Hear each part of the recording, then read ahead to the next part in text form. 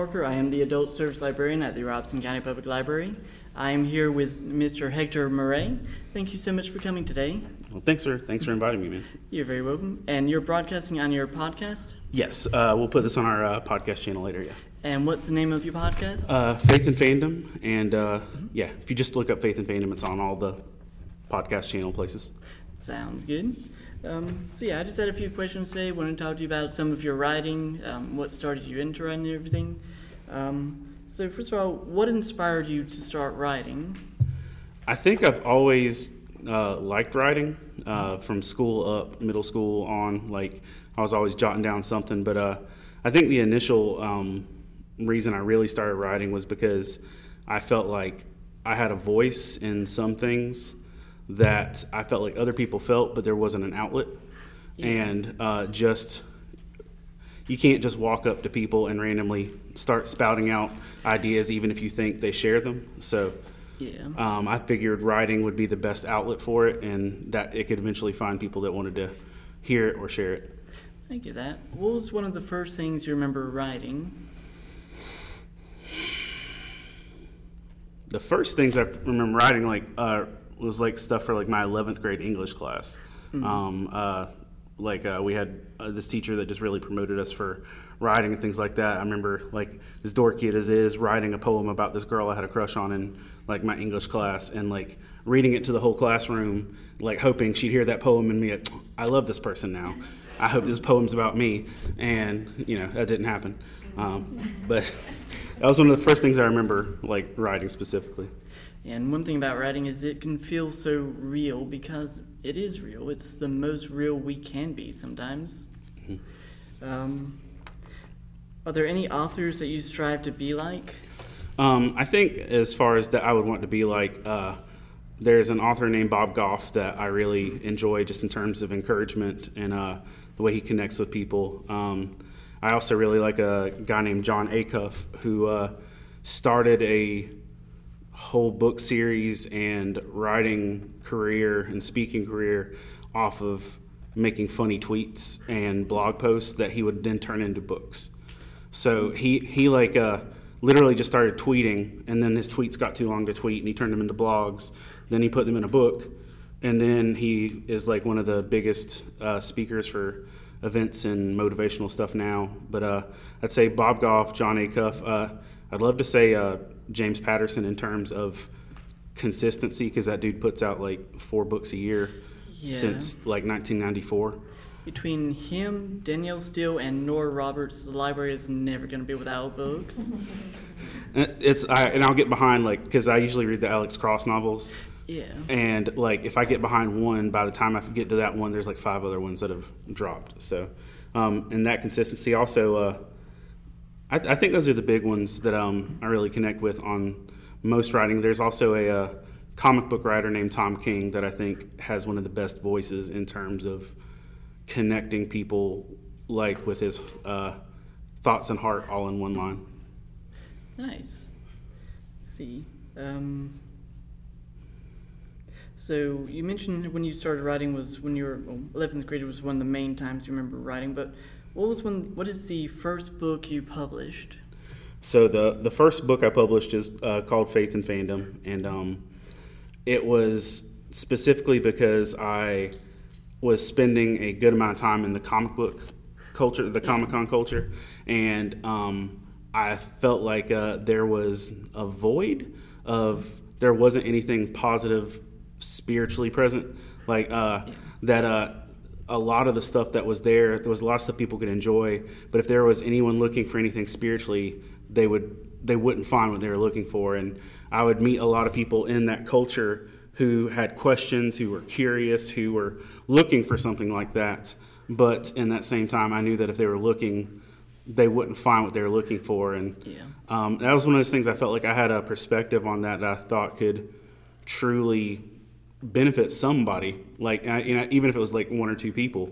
But I just really started. I published with the goal of I was going to publish that one book for a 3-day event, and that would be it. Like I didn't plan on continuing writing, or that it was going to be something that was going to take up a decade of my life or anything. It was like it was supposed to be a weekend project, and I wrote it specifically for that, for like one event in 2014, and And the rest is history. Yeah. How many do you currently have out? I have 15 books. I don't claim like 2 or 3 of them as actual books. They're like, one of them is a compilation of stuff from other books of mine, and then so that's like cheating. And then one of them is like a travel journal. I didn't even bring that, and so that's got like five sentences in it. So I don't count that either. But like, there are 9 books in the Faith and Fandom series. I've got 3 books that are like church focused. I've got 1 children's book, and then I have a section in a comic book. Nice. And just beyond books, I also wrote for Screen Junkies. And, I did not know that. yeah. I wrote for Screen Junkies. I wrote 131 episodes for them. Okay, that is really, really impressive. Because I watch them all the time, especially their Honest trailers. Okay, so the guy the original Honest Trailer voice guy, like, I would write stuff for him. Not the newer generations, but they before they were fully Screen Junkies, they were also partially a company called Clever Movies, and there was one of the producers for that read my first book, and it was within 3 months of the first book coming out. And read my first book, and they needed to hire a geek on staff because they had a show called Fanboy Face Off, where they would have 2 hosts argue over who would win in a superhero fight. And they were basically just pulling Wikipedia pages, and people could tell that the hosts didn't know what they were talking about. So they hired me to be their resident geek. So they would say, all right, this week Nightcrawler is going to fight Mystique, write both arguments. And so I'd literally sit at my keyboard and like throw insults at myself and zingers and try and like be insulting back and forth for these hosts that would eventually go on and record it. So I did 131 episodes of stuff like that, or why 7 Things You Didn't Know About Grant Gustin, who was the TV Flash, and creepy things like that. Where I'm like investigating people's lives. And I wrote for them from 2014 till 2017. That is really cool. Let's see. So, what goal do you have What goal do you hope to achieve with your writing? On a big scale, I want to help be a voice for people who are trying to find something to express on the level of people who are passionate about nerdy things, but also passionate about their faith, or for people who are passionate about nerdy things but curious about their faith, or somewhere in that. That's been the big goal and project overall. But a lot of that also means that trying to be as honest with what stuff that I write, so that when people read it, they can connect with it on an honest level themselves. Yeah. I wrote something on there's a animated movie, Kubo and the Two Strings. Oh yeah. I wrote something on that like 4 or 5 books ago, but it was on dealing with the loss of your parents. And I started writing that, and I like got wrecked myself, because as I was writing out, I started writing out things I hadn't actually processed that I'd felt. And so as it was like leaving my fingers and going to the keyboard, I'm like, oh, I'm totally not over any of this, and like just start ugly crying on my keyboard. Or there's are you familiar with Clone Wars at all? Okay. Absolutely. Okay, so the whole thing with Ahsoka Tano getting kicked out of the Jedi Order, I wrote a chapter on that, about what that kind of compares to with getting church hurt or being hurt by the religious community. And okay. That's really clever. I like that. But also in doing that, I think I was sad for about 2 weeks after writing that, because it brought up a bunch of stuff I hadn't really dealt with. And so, like, I know that if it affects me when I write it, it has the potential to affect people when they read it. Yeah. And so trying to help people connect with stuff like that, but also just kind of finding a home in what they're doing. And then some stuff, that's the big writing goal. The other stuff is just telling stories that I think might be individual. Right now there's a comic book I've written that's being illustrated, that's just about awkward stories growing up in the church. like, you know, for kids that went to church, and like awkward stories like going to lock-ins and stuff like that. And, you know, it's just not like negative towards anything, just there. If you ask a random group of people, hey, did you ever go to a lock-in when you were a teenager? There's probably at least 5% of the rooms like, yeah, I did that, stuff like that. Yeah. Just to try and connect people and help them feel seen, heard, and also kind of point them to the things that I think give life in my journey so far. Yeah, and I think one of the main things you do that I think is really, really cool is you take a lot of like pop culture stuff that people are familiar with, and you connect it to a way that's very personal, and I really like that. Thanks, man. I appreciate it. Yeah, Rob. So I'm kind of curious about two things. Like, what is the writing process like, and what is the publishing process like? So the writing process, honestly, a lot of times can end up being something like we're in the middle of watching something as a family or individually, and like I'll stop and like pause, and I might make a meme of something or just take notes. Like last night we were watching the new Lord of the Rings show. Yeah. And like there was this really great line, and I look over and my daughter is like staring at me like she knows I'm gonna do something with that. And so like I paused, pulled out my notepad, like 56-minute mark this quote, and I'll go back later. And so like there'll be stuff that I'll make notes, and for the longest time because I spent pretty much from March to October on the road, on the weekends, that I would write basically from November to February would just be like my focused, disciplined, every day I'm going to write 30, 40 minutes to an hour. And that was when I was trying to publish a book every year on a certain schedule. Like I would publish a new book in May, have it by June, tour it through the summer and through the fall, start working on the next book. And that was my schedule from when I started until the pandemic. And then in the pandemic, I just kind of stopped caring about everything. So it's just, we'll see how it goes later. But that's kind of my process, like, is that I'll give myself to the fall, and then I'll start, like, right now, like, I've got chapter notes outlined for the new Batman movie. I've got one for just kind of a deep character introspective on Anakin Skywalker from like start to finish of his character. And those are ones that are just kind of like, there are notes made, and like I know I'll flesh it out later. But there are other times where it'll be like the minute I hear something or see something, I have to stop everything else I'm doing, and like I'm done, and I'm not doing anything else until that's done. We watched Stranger Things season 4, and I waited, and like I had stuff on my mind as soon as I watched episode 3, whichever the Dear Billy episode was, and I had things in mind the minute I watched that, but then I was like, yeah, it was the fourth. It was the fourth one. Thank you, Colin. See, bro, I knew I could trust you. But episode 4, like Dear Billy, like I was like, oh, I need to write about this, and then I was like, but I've learned my lesson from previous storylines that I can't write until the story's over, or at least comes to a conclusion, because I end up writing faster than the story resolves. And like as soon as the last episode of this season of Stranger Things dropped, like I'm like, see y'all in like 8 hours, and I just wrote until that was done, and to get that. And so also part of the process was that for the longest time I would write a chapter, it'd go in a Word document, and it would sit there in isolation until the book's published. When the pandemic hit, we weren't going to cons. I wasn't out there giving books away or anything like that. So one of the things that really became the focus was I want to make sure stuff's still going out. So over the pandemic, we made a website, and we retroactively went back and put every book chapter individually for free on our website.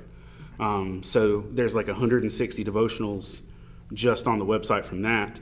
But now when I have a new chapter written, it automatically goes on the website, and an audio version of the rough draft goes out already. So by the time, I'm technically writing book 9. So by the time book 9 comes out, all the chapters will already be on our website and in audio format. They might be the rough drafts, but that's what's up there. And so that was originally the writing process, but like I mentioned too, that I learned to wait until I'm fully done with the topic, because there was one time I was writing about Legend of Zelda Breath of the Wild, and in that I finished the game, beat it, and then I went to write about it, wrote the whole thing. It was in the publication process, and since I was done writing, I'm like, I'm gonna go back and finish a little extras, the bells and whistles and stuff. And I got some other memories in the game that you were supposed to collect, and it completely changed the story. Yeah. And I realized everything I just wrote in the book was wrong. And I was like, time out, stop, don't publish this. Had to go back and edit it. So now I'm like, when it's over, I'll publish it. On the publication process, on what that looks like for me, I've always, for the most part, published through Amazon's KDP or Kindle Select program, or they've changed names a couple times in the time I've been doing it. But Amazon's always been really great, because if you turn in a Word document and your cover image, they do the rest. So the publication process would be, I would write my rough draft, I would hand it over to an editor. It would get edited.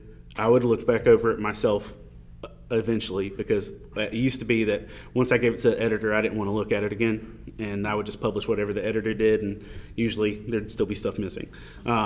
So I've learned over the years, read it, reread it, do all these things. So now it's like, once I've written it, I read the whole thing, make all the changes I can make, then turn it into the editor, then reread it when I get back, and do that again. And with that, and so once it's turned into Amazon, they review it, select it, make sure it's not like copyright infringement or I'm plagiarizing anyone else. And the only time I've ever had any issue on that was when I made a Faith and Fandom Junior, which had all the kid-focused chapters from the first 5 books, maybe 4 or 5. I think it's the first 5, and I got flagged and focused on for plagiarism and copyright infringement because I was stealing from an author named Hector Myre.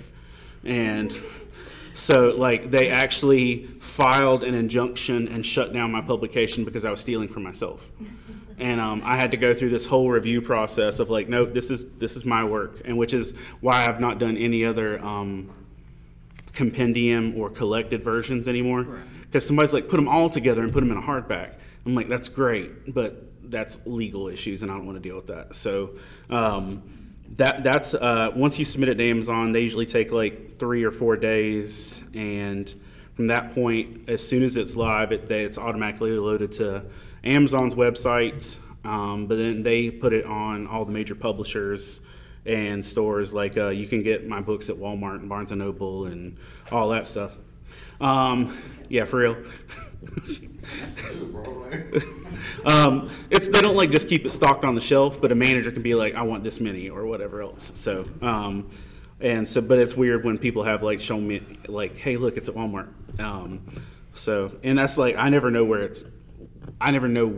it's being sold. If it's selling somewhere other than me, you get like 30 cents for this commission or per like royalty or whatever. So I don't know where it sells, but the publication process has been really good so far with Amazon, because they, as a self-publisher, almost all of my stuff is self-published. A few of like the comic books not self-published, and I contributed to another book work that wasn't self-published as well. But with that, they're one of the best ones for working with that, because a lot of self-publishers will want to charge you by volume. Let's say if you write your book, we'll give you your book for $5 a copy if you buy 500 copies. And I would just straight up tell you, no independent author needs 500 copies of their book up front, because that's going to last you for like 30 years. Unless you have something amazing take off, that's, and I didn't know that. So like with my first book, I ordered 200 copies out the gate, and it didn't take as long as I thought, because I was on the road a lot, and that helped. Right. No, that's been pretty good. I've had a good relationship with them overall through everything, and they've promoted me, and I think with that, 4 of the books have been Amazon bestsellers. and so that's been cool. But like, I don't know how that fits into the grand scheme of other bestsellers, but like on Amazon they've been bestsellers and stuff for a few of them. Yeah, and I do know that Amazon's been pretty good for like new authors and specifically self-published authors. Yeah. So yeah, I think My friends would send me screenshots and stuff of, hey, like I went to go buy Attack on Titan and it recommended your book or something like that. So it's been pretty good. Hey, grab my plug out of the backpack, please. And but yeah, it's been a good publication process. that's good. What is the best way to market your books, or do you usually just? Oh, you're good. You're good. Sorry. What do you usually do for when it comes to marketing your material? I am not good at marketing them online. I don't really do a big push for online sales because that's never been really a good response for me. For me, honestly, the best marketing for my books is just being on the road at cons and stuff. Yeah. And thanks, Rosa. Because one of the things I've seen the most is just being present and being consistent at Comic-Cons has been the best outlet for me. Now, I know that doesn't work for everybody else's stuff. Yeah, I'm just going to nudge it up. Yep, that's good right there. Thank you. Yep. Y'all are fantastic. Thank you. Yay, teamwork. But that's going out and being present has been a lot more fruitful for me than trying to sell books online or advertising them online, because honestly, my stuff at first appearance isn't usually stuff people are just going to automatically gravitate towards. And it usually does better when they can have a conversation with me about what it is. Right. And like to be able to say, oh, what are you interested in? Oh, well, you would like this book or this book, and be able to. So more personal interaction has always been better for me. But on the flip side, so before I had the website and you could just read all the chapters for free, twice a year I would put all of my books for free on Kindle. And that was like, it's like I'd get past con season, like get into like November when I'm not doing a bunch of shows, and say, all right, for this week, all of my books are free. And so I'd have 2,000 books downloaded in a week. Wow. And be like, where were y'all when these things were like, a normal price? And like, so that's the thing. It's not that, people don't want to always read it. It's just like, people don't spend a lot of money on books. And so like, and that was kind of a wake up call to me, is like, there's an audience, because like, if it's free, 2,000 people will read it. And like, point in case, like the Stranger Things chapter that we just put up a month or so now. I think more people have read that chapter than have bought book 8 online.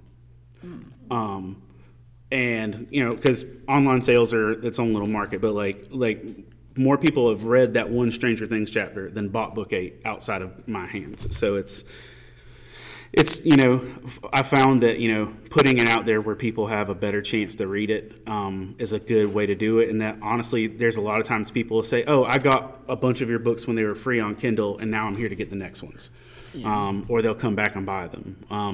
One guy, I officiated a wedding 2 weeks ago, and like one of the folks was talking about my books, and the guy's Kindle Unlimited program lets him download all the books for free. And so he like shot me a message. He said, hey, I got all your books for free, but I want to pay you. What's your PayPal? So it's been its own little thing with I don't really know what I'm doing in terms of promotion, but I know that if you keep showing up, it's a big thing. Being involved in panels, being involved in just making sure that you celebrate the little victories, and people eventually get on with that. So I think that's been my best response with that. Yeah. Okay, so one thing I've noticed is a lot of authors, they either get energized or they get exhausted from writing. So an author will write for a little while, then they'll be exhausted, they'll need to recuperate. But some authors just get super energized from their writing. How are you with writing? I'm pretty much like, once I've done a chapter and that chapter is done, I'm done for a couple weeks. Like, unless I'm on a deadline, once I've outpoured something completely, then I'm done. But, like, on the flip side, like, writing this is great for me, but I also, I work with a church, and we write a lot of sermons, and we write a lot of different stuff. And so it's just like, if I'm not writing my stuff, I'm writing somebody else's stuff. And so it takes a lot of, like, my creative energy to be able to do stuff for other people, even if I'm not doing it for me. But generally speaking, once I've done, like, so a chapter for me would be usually about 3,000 words. And when I'm done with that, I'm done for a couple weeks. But then over the pandemic, I was writing for the Robisonian every week for a year. And they were calling them Sunday school lessons, but it was like a little devotional they wanted in the newspaper. And I did that every week for a year. And so I found that when I was doing that, I wasn't writing for me or for this, because I was like, once I'd write for them, I'm like, oh, no, that's all I had. I'm done. Yeah. Makes sense. So, sort of in line with that question is, what is your kryptonite when it comes to writing? What is something that just stops you dead or keeps you from writing? My time schedule, honestly. I keep myself pretty busy, and I also have family and obligations and stuff that kind of goes along with that. And hold on just one second. Where's Carmen? Bathroom. Okay.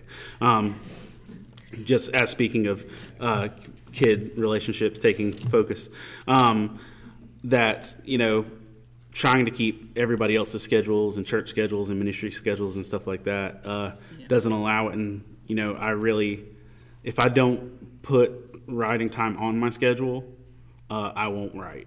Unless I get to a boiling point where I've got something in me, I got to get it out. But usually when it comes to a slower season, like say November or December or something like that, I'll take 3 hours a morning for 1 day a week. Say Mondays, I'll spend 3 hours on Monday and I'll go sit at Panera and just write there, and that'll be my only focus. Like I told the manager at Panera, I've written 4 books sitting in the same booth at Panera since they've been there. Panera is really nice. I used to go there pretty often while I was working at Walmart. Okay. It was a good way to just get away from Walmart. Let's see. So how do you handle writer's block?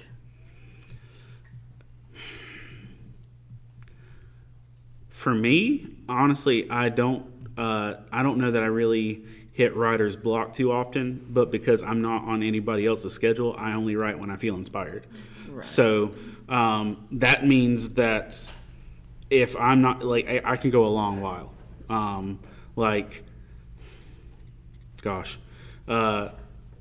I went from Book 8 got published in July.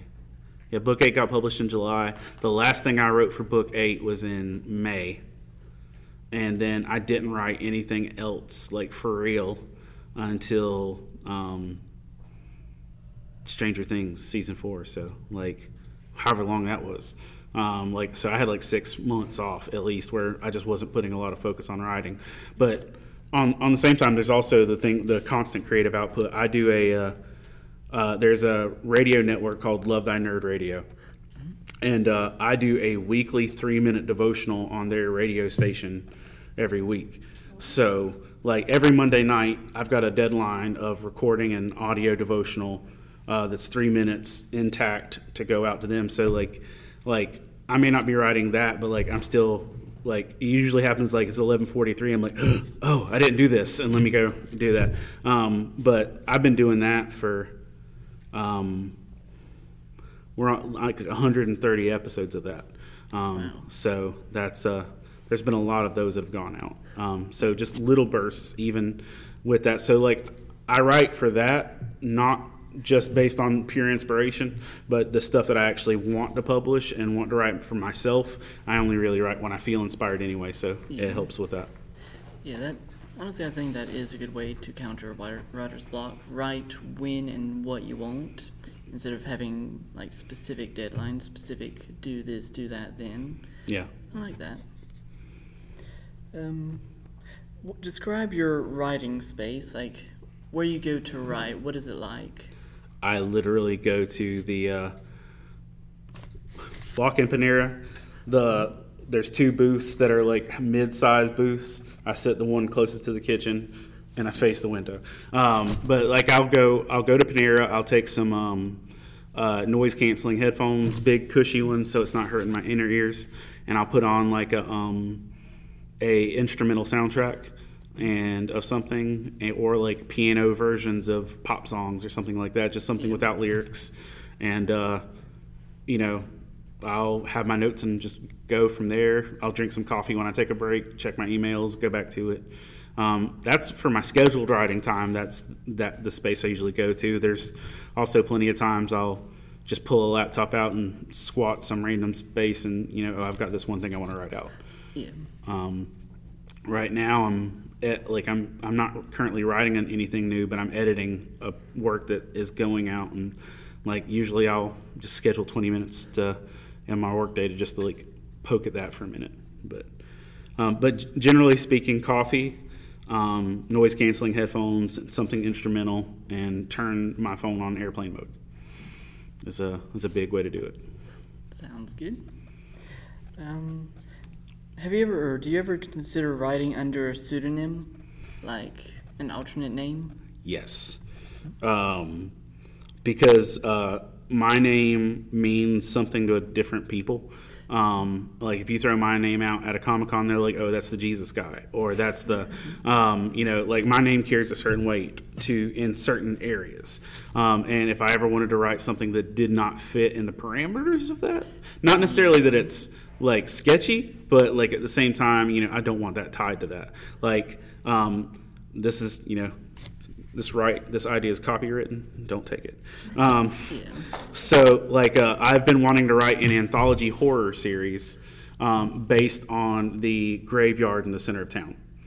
Like the one that like circles like where, main, like, Fayetteville Road and Elm and everything else, the one right there.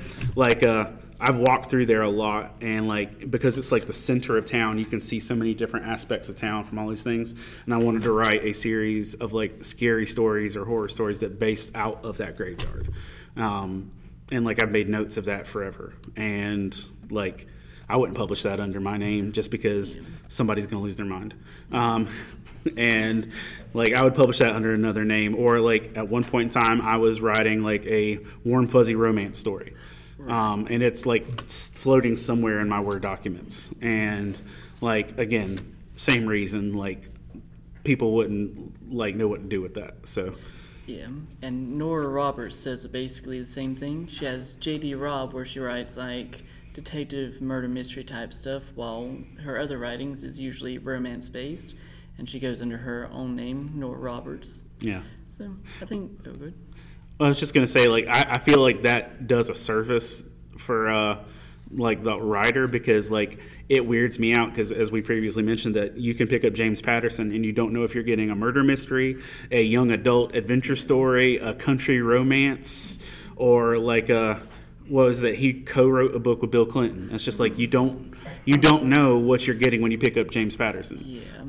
So it's like, I want, if somebody picks up a book with my name on it as it is, I think they're going to know what they're getting. And if I was going to ever branch out from that, I would probably do something a little different just for the sake of like safeguarding like that. But I also don't plan to do anything so sketchy that I couldn't put my name on it. It's just for the purpose of, that. Making it easy to differentiate between one and the other's genres. Yeah. I mean, it's just as simple as like, Donald Glover calling himself Childish Gambino when he raps. I'm just like, it's like, it just, it's a good distinction. So yeah. What is the most difficult part about writing for you?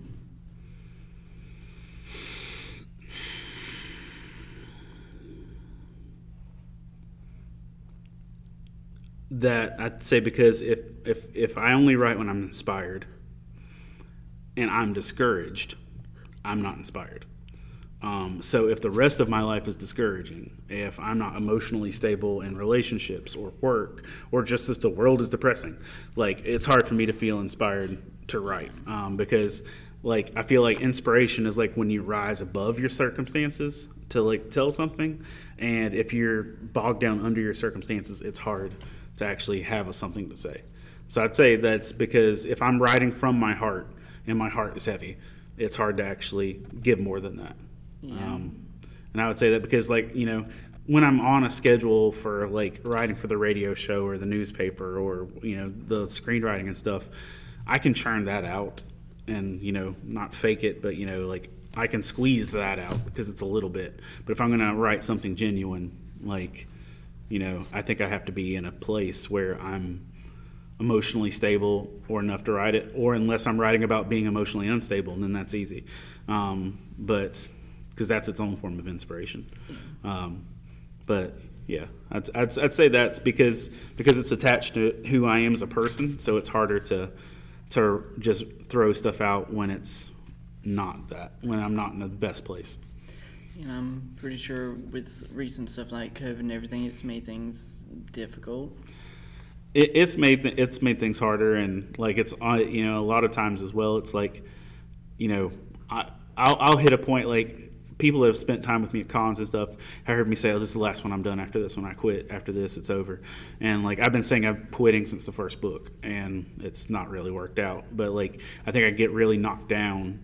And so book 7, I wrote most of that pre-pandemic, but it was going to be published May of 2020. So the book was basically done. But March came, the world kind of went, and I was like, well, I'm not going to put a book out here in the middle of all this. And, but like, it had a whole different intro of like, you know, I'm burned out, I'm tired, I can't do this anymore. 2019 about killed me. And, you know, thanks for being a reader. I'm out. Peace.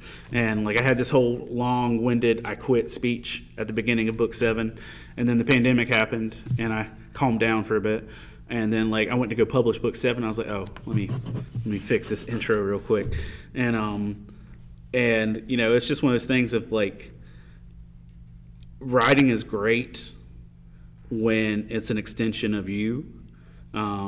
And what you have to give, but if you don't feel like you have anything left to give, you don't have anything honest to put out there. And and so the pandemic didn't help, but it did actually help in some ways. I had a better year in 2020 than I did in 2019, but that was because I was made to be still for a minute.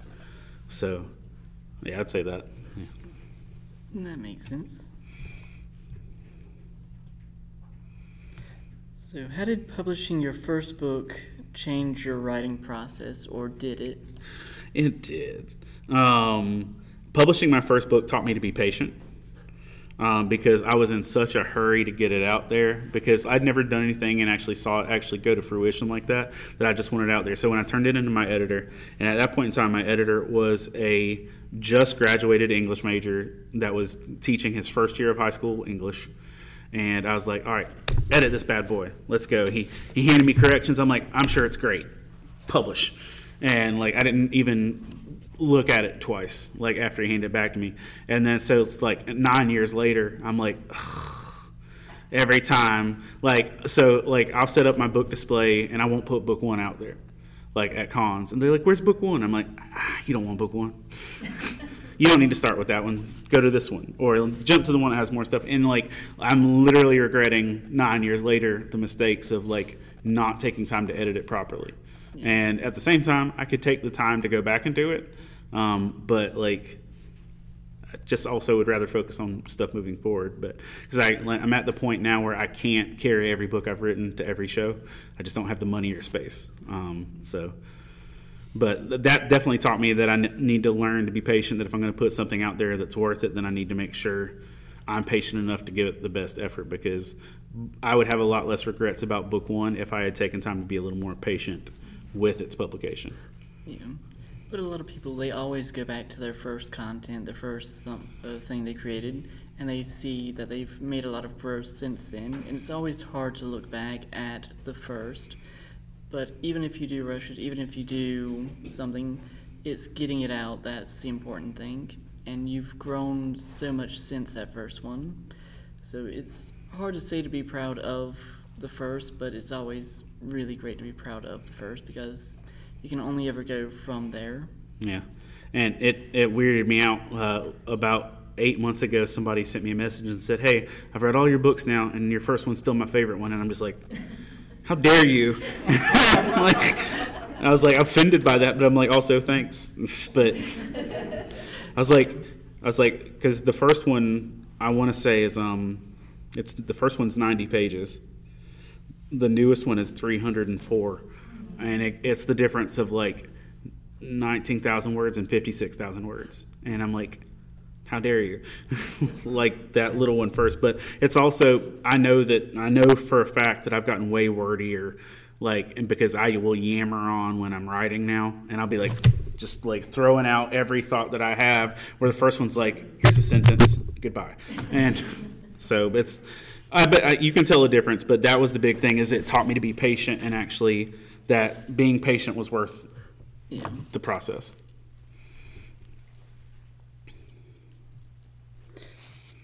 So how long on average does it take you to fully write and publish a book? If I'm doing it all in a lump, it usually takes me about 4 months. Like if I've made all my notes ahead of time and like I'm just fleshing it out, it takes about 4 months of just daily, at least putting an hour in a day. More realistically, it's about a 6-month window. And it also depends on, because a lot of my stuff is reflective of pop culture stuff, it also depends on what the world is doing. Like, if there's 30 superhero movies dropping in 1 year, I might have more than enough to write about. If it's, nothing good's come out in a while. It's it's also, I never try and shoehorn anything that I'm writing about, because if I'm drawing biblical parallels, or I'm talking about how something's inspired me and nothing's inspiring me, I'm just like, no. Because, everybody's like, oh, you're going to write about Loki? And I watched the Loki show, and I wasn't disappointed with the show, but nothing moved my soul. So I was just like, no. That's fair. And so it's, it's the same thing of if I'm only writing when I'm inspired, I also have to get inspired. But I'm waiting for the Lord of the Rings show to end, because I know I'm going to write about that. And, I'm waiting for some other stuff just to kind of finish its process. But, it usually takes me about 6 months to write. My editor likes to wait till the very last minute to do his edits. So if I can give him, I could turn the book into him in January and say, I need this book by March 3rd. April 29th, he'll start. Oh. And I could be it'd be like, hey man, let's try this year. I'll send you a chapter at a time as I write them. That way you can go ahead and edit it. Nah.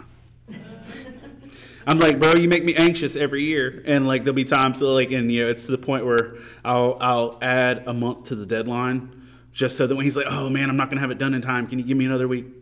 Oh, how dare you? Yes, sure.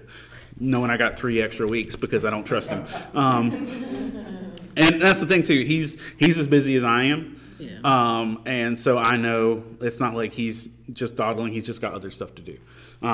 So the editing process also depends on your editor, and what they're going to do with it. And so I usually give him 2 months to edit, but he usually takes 2 weeks.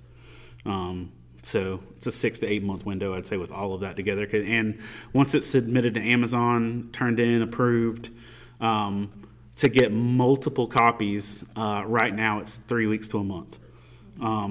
Say, for instance, if I publish this book on Tuesday, I could buy an individual copy from Amazon and have it here by Thursday. If I wanted 5 copies as an author at the author rate, it would take a month. And because they print stuff a lot faster if it's a paying customer versus an author. Yeah. Because they're not making money off of author copies. They're making the bare minimum 30 cents or whatever. So they don't print it fast for us. It's just y'all got to learn to be patient. So, yeah. In fact, when I was putting copies of the books up there, I'm using so the folks at the back bought a bunch of books, and I was delivering them today. I had to put their books up there as display because I don't have any, because it's in the mail. Because it was supposed to be here yesterday, and they're like, it'll be another week. Yeah.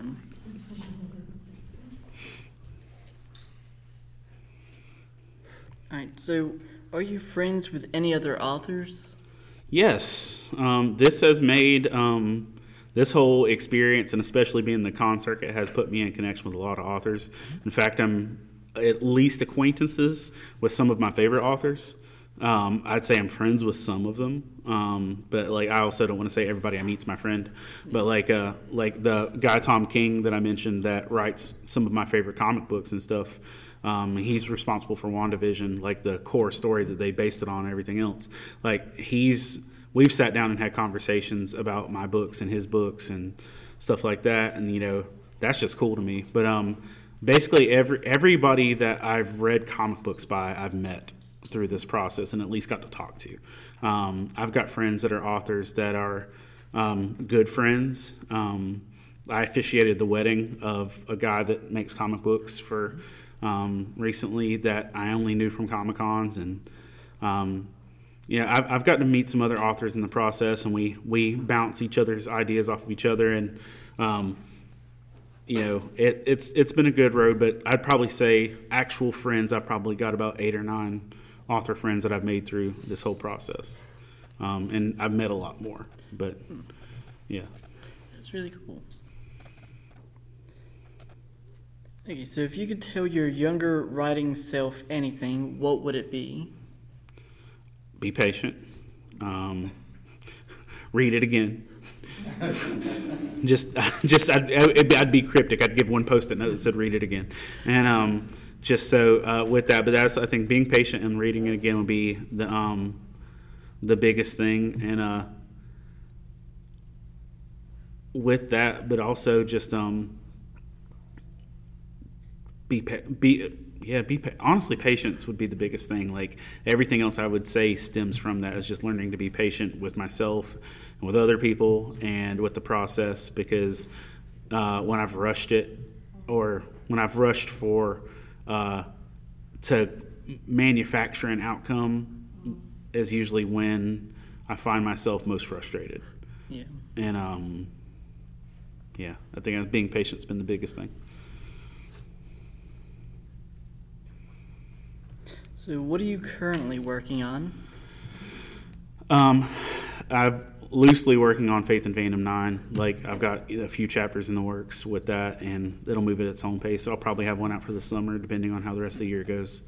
I did spend a year writing those individual weeks for the Robisonian, and I'm currently editing all of those into a book to publish. It'll just be a devotionals of it'll be a newspaper-themed devotional. I don't know what it's going to be called yet, but that's coming out. I'm 70% of the way formatting and editing that. So it's whenever I sit down and do it. I've got a comic book that is being illustrated now. That's the one about growing up, awkward church stories. And I've got another book in development with a illustrator out of Colorado that is kind of a slice of life superhero relationship story, kind of like a superheroes dating from TikTok type situation. That'd be actually really interesting. Okay, so here's the elevator pitch. A supervillain gets on TikTok and does a thing where she's saying, "Oh no, I hope a superhero doesn't stop me." And so a superhero actually gets on TikTok and does a TikTok pretending to stop her, and they don't know that they're actually a superhero and a supervillain. And so they start chatting. They thought they were just goofing around on TikTok, and then they find out, "Oh, you're legit a superhero." And they're like, "Oh no, I should totally arrest you." And goes from there. So that's being developed right now. And the church comic book is being done specifically because there's a comic book publisher called KeenSpot. And KeenSpot is this award-winning publisher that specializes in doing eclectic stories. Like, they don't want DC and Marvel stuff. They want stuff that random people will find interesting. And so they're looking at my awkward church story comic book as something they want to publish but I've got to give them a completed first issue Right. for them to say, okay, here's X amount of dollars, make it happen continually. So the artist is doing the rough draft of that now, and they're waiting on us to do it. They haven't given us a deadline, but they're waiting on it. So that's what I'm working on right now. Gotta have a Camp Grace issue. Oh, so the first issue is youth groups and how awkward that is. The next issue will be youth mission trips. Then it'll be camp. Then it'll be college ministry, and it's just going to be like different timelines for 6 issues. I am definitely going to read the mission trips one. And they're all loosely based on really weird stuff that's happened in my growing up. So yeah, it's in there. 8 miles over my head for that. Are you on social media, and can your readers interact with you through social media? Yes, I'm on basically all the social medias at Faith and Fandom for Facebook, Instagram, and Twitter. I don't use Twitter a lot. I'm on TikTok, but it's not really book associated, but you can still interact there. But Facebook and Instagram and stuff like that, constantly, you can always interact there. And finally, what tips or advice do you have for anyone that wants to get into writing? Don't do it alone. Build yourself a team of people you can trust, and when they fall through, build another team. Don't because nobody's going to care about your projects the same way that you do. Right. And even if they care for a season, that season will end, and you need to find the people to, when that season ends, don't give up. Find the next people for the next season. And because one of the things I've struggled with is I'd have people that would come alongside me for like a sprint, and then they like, all right, I'm out. And when they pull off, like I feel lost and I don't know what to do. And so I've had to learn to like, okay, keep finding your new people, but not give up just because somebody else doesn't believe in it as much as you do. Because if it's your project, no one will believe in it the way you do. And you've got to keep moving like you always believe in what you're doing. And that's really hard sometimes. So that'd be a big thing, but also make sure you've got a good editor. So That's actually all the questions I have. Was there anything that you'd like to talk about? Anything you'd like to broadcast? well, nothing really broadcast, but I'm open for anybody else. Anyone have any last minute questions? I got one. It's kind of like a statement and a question. One of my greatest things about like having you as my pastor is that you're my friend and like a brother to me. I'm not gonna cry, I promise. And you've been so amazing for my faith. Just watching you at cons, I've seen times where people would say and do things. I'm just like, I would get like upset, and you would just like shrug it off, and you were the Hector I always knew you to be, and that's amazing. Part of that is that I remember the first time I went to Duke Church.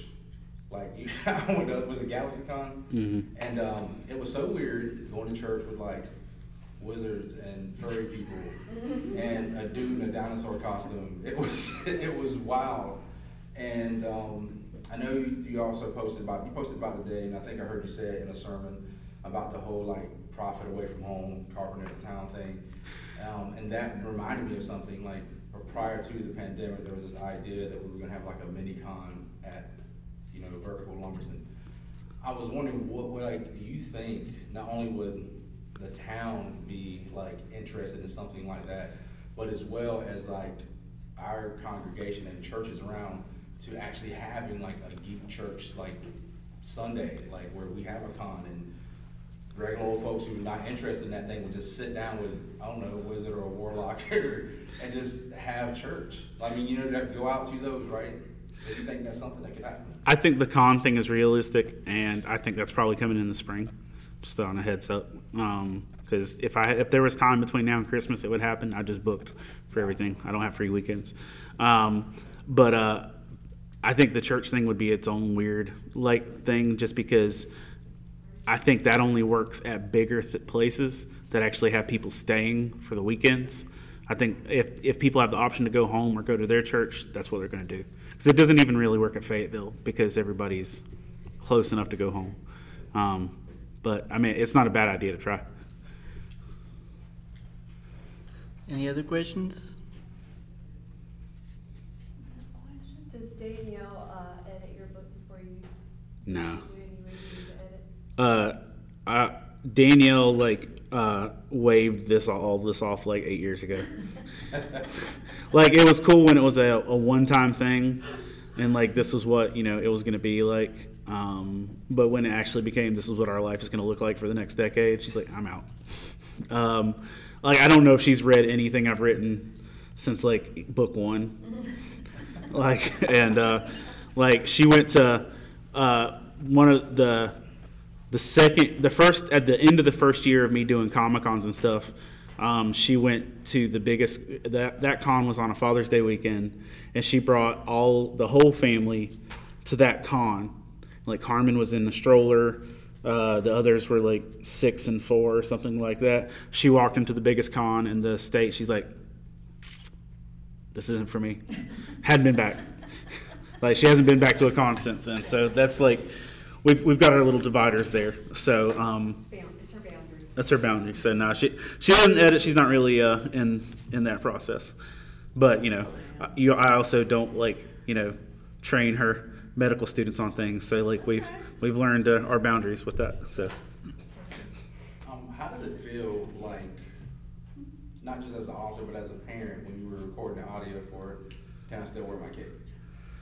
that was honestly like a really fun process. I was super proud of Carmen because she she did like the audio. When she did the audio for that, she went all in and she took my critiques to heart. And I was like, all right. And it was just literally like, I'm sitting on the floor. She's got the microphone up here. And I'm like, all right, I need more R. And she's like, huh? R. And like, it was a good process, but like the finished product was like actually hearing the audio of it was a really good thing. And what's crazy is I've had people in the Comic-Con world that heard the audio of it who've said, oh, your daughter did way better than you. And I'm like, thanks.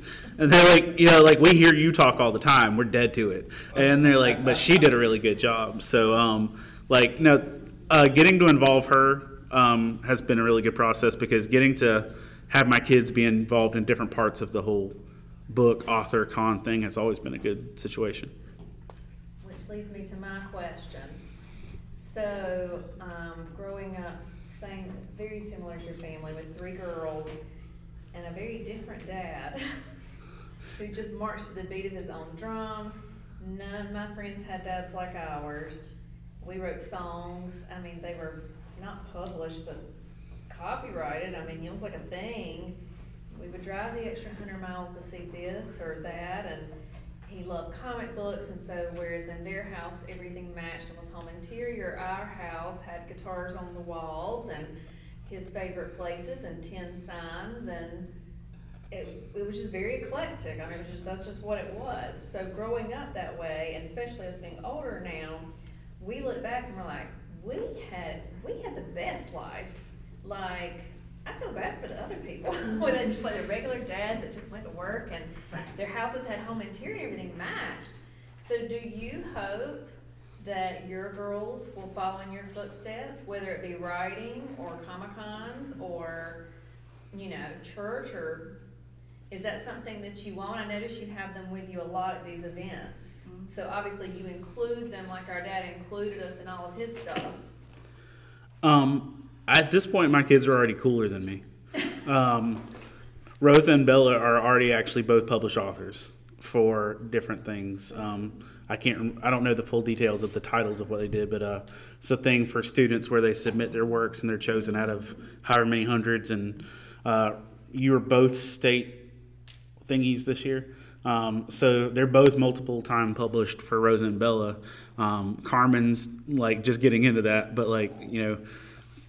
with like competitive dance and different stuff like that. But I honestly don't care if they invest much in the nerdy stuff. I hope that they've already had more of it than the average Muggle, and but there is times where I'm really proud, where I'll walk by and I'll see the little things that they've adapted, or how they respond to stuff. But I also know what it looks like when a parent tries too hard to push something. Sure.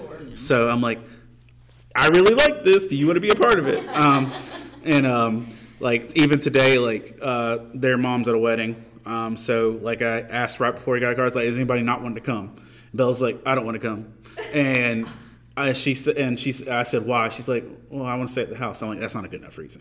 I was like, but that's the thing. It's just like, I don't want to force them to stuff. And usually when I'm traveling, doing in cons and stuff, I'll always say, does someone want to go to this week or whatever else? And usually like they take their pick, or if I know I'm taking a big trip to a big show, I'll try and make sure at least one of them gets to go to one of those each year. But like, you know, it's the same way with church and stuff like that. I want to show them where I'm at, what I'm passionate about, and let them make that choice. But they're already cooler than me, and I couldn't be more impressed with who they are as people. So,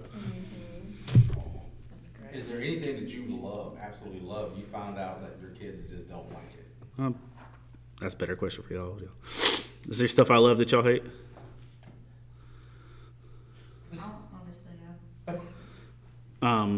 I mean, they're not about everything, but like I'm pretty sure there's music they just deal with. Bob Dylan. She can quit with that. Yeah, I love Bob Dylan, and like, Songs are better when somebody else sings. yeah, his songs are better when other people sing them. But I love Bob Dylan. Like I put on Bob Dylan vinyls and just vibe out, and they're like, please stop. That might be it. But yeah, Bob Dylan is like raisins and potatoes. fair. Okay. I think that's all I had for today. Thank y'all so much for coming, and thank you, Mr. Murray, for coming to this. Thanks, Patrick. Thanks, Patrick. That was great. You did a great job. And Patrick put on a whole series where had 6 authors come through. 4. He had 4. He had 4 authors come through and doing this. So this is pretty cool. So great job, man. Thank you. I had a few other authors, but they ended up canceling. But 4 is good. Now I do hope to do this again next year and make it like an author August. That kind of extended to September. That's beside the point. But that's okay. But thank you so much. Thanks a lot, man.